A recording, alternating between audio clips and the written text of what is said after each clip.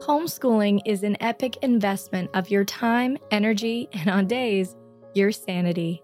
Our goal is to come alongside you with weekly encouragement and practical help so you can homeschool boldly.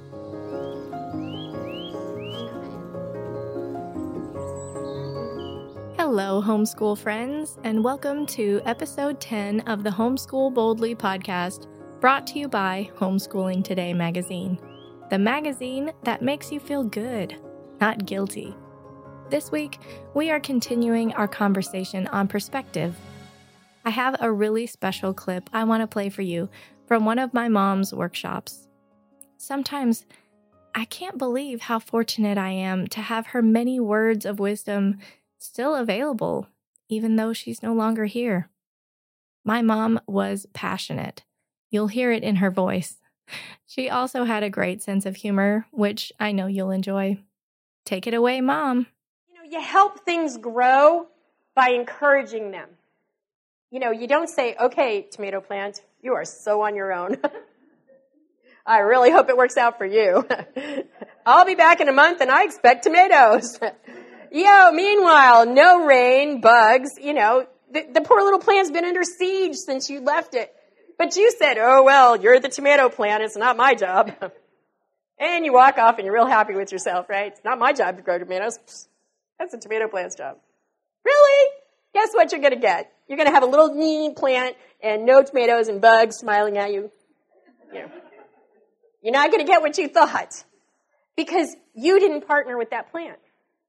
You said, too bad, so sad, hope it works out, check you later.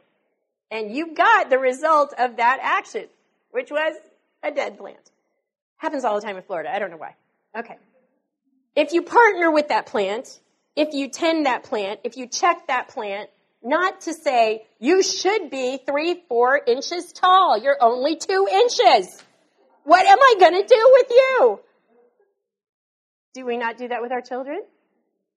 Do we not say, you should be doing blah, blah, blah, blah, blah, blah, blah, blah. Instead of, how can I help you? How can I help you? I'm in this with you. You're not going on by yourself. This is not you and, whatever happens. We're together here. So how can I help you? What do you need? Sometimes for my son, he needed me to just sit next to him.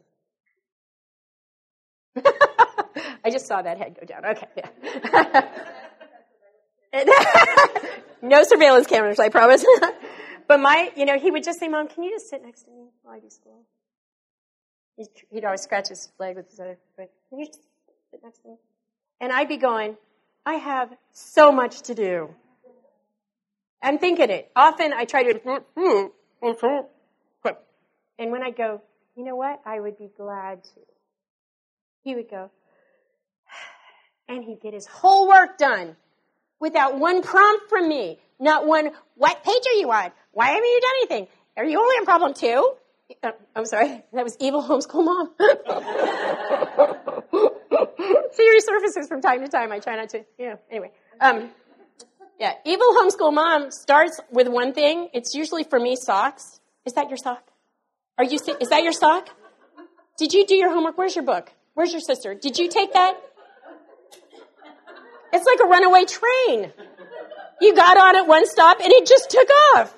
And 5 issues later, your children, when I would start that, my children would just, I think we want to work in the yard, Mom. Please get me out of here.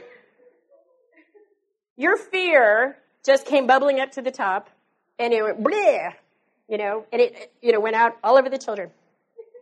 If your son needs you to sit next to him, I'm going to tell you this, and I hope I don't get all mushy-faced about it, but my children are grown. And those days are gone. When my son learned how to read, he always wanted to sit on my lap. That's gone. So don't push it away if it's here, because it will be gone soon enough. It will be gone soon enough. If you treasure the time you have, then it will be the richest it can be. If you say, I'm too busy, I have to do whatever it is that I'm busy with, which is probably crazy stuff, then I've just missed a gift. God gave me a gift, and I said, oh, I'm sorry, Lord, I'm too busy. I have to look good to my neighbors. Or I have to be, ready for peer support group, whatever. So the days that you can go, oh no, sweetie, I would be delighted to sit with you. You're going to see something from your child that you wouldn't even believe could be possible. I'm so grateful my mom chose to value us the way she did. If your kids are little like mine are, it can be hard to remember that this time passes by so quickly. It doesn't feel quick. It feels like these days couldn't get any longer sometimes. That's why we listen to those who have gone before us, so we can gain from their wisdom and experiences. We want to be able to look back on these days with a smile, knowing we didn't always say yes, but we said yes when we could. Next time, we'll be talking about developmental learning with Homeschooling Today's co-executive editor and our Natural Learning Home columnist, Kay Chance.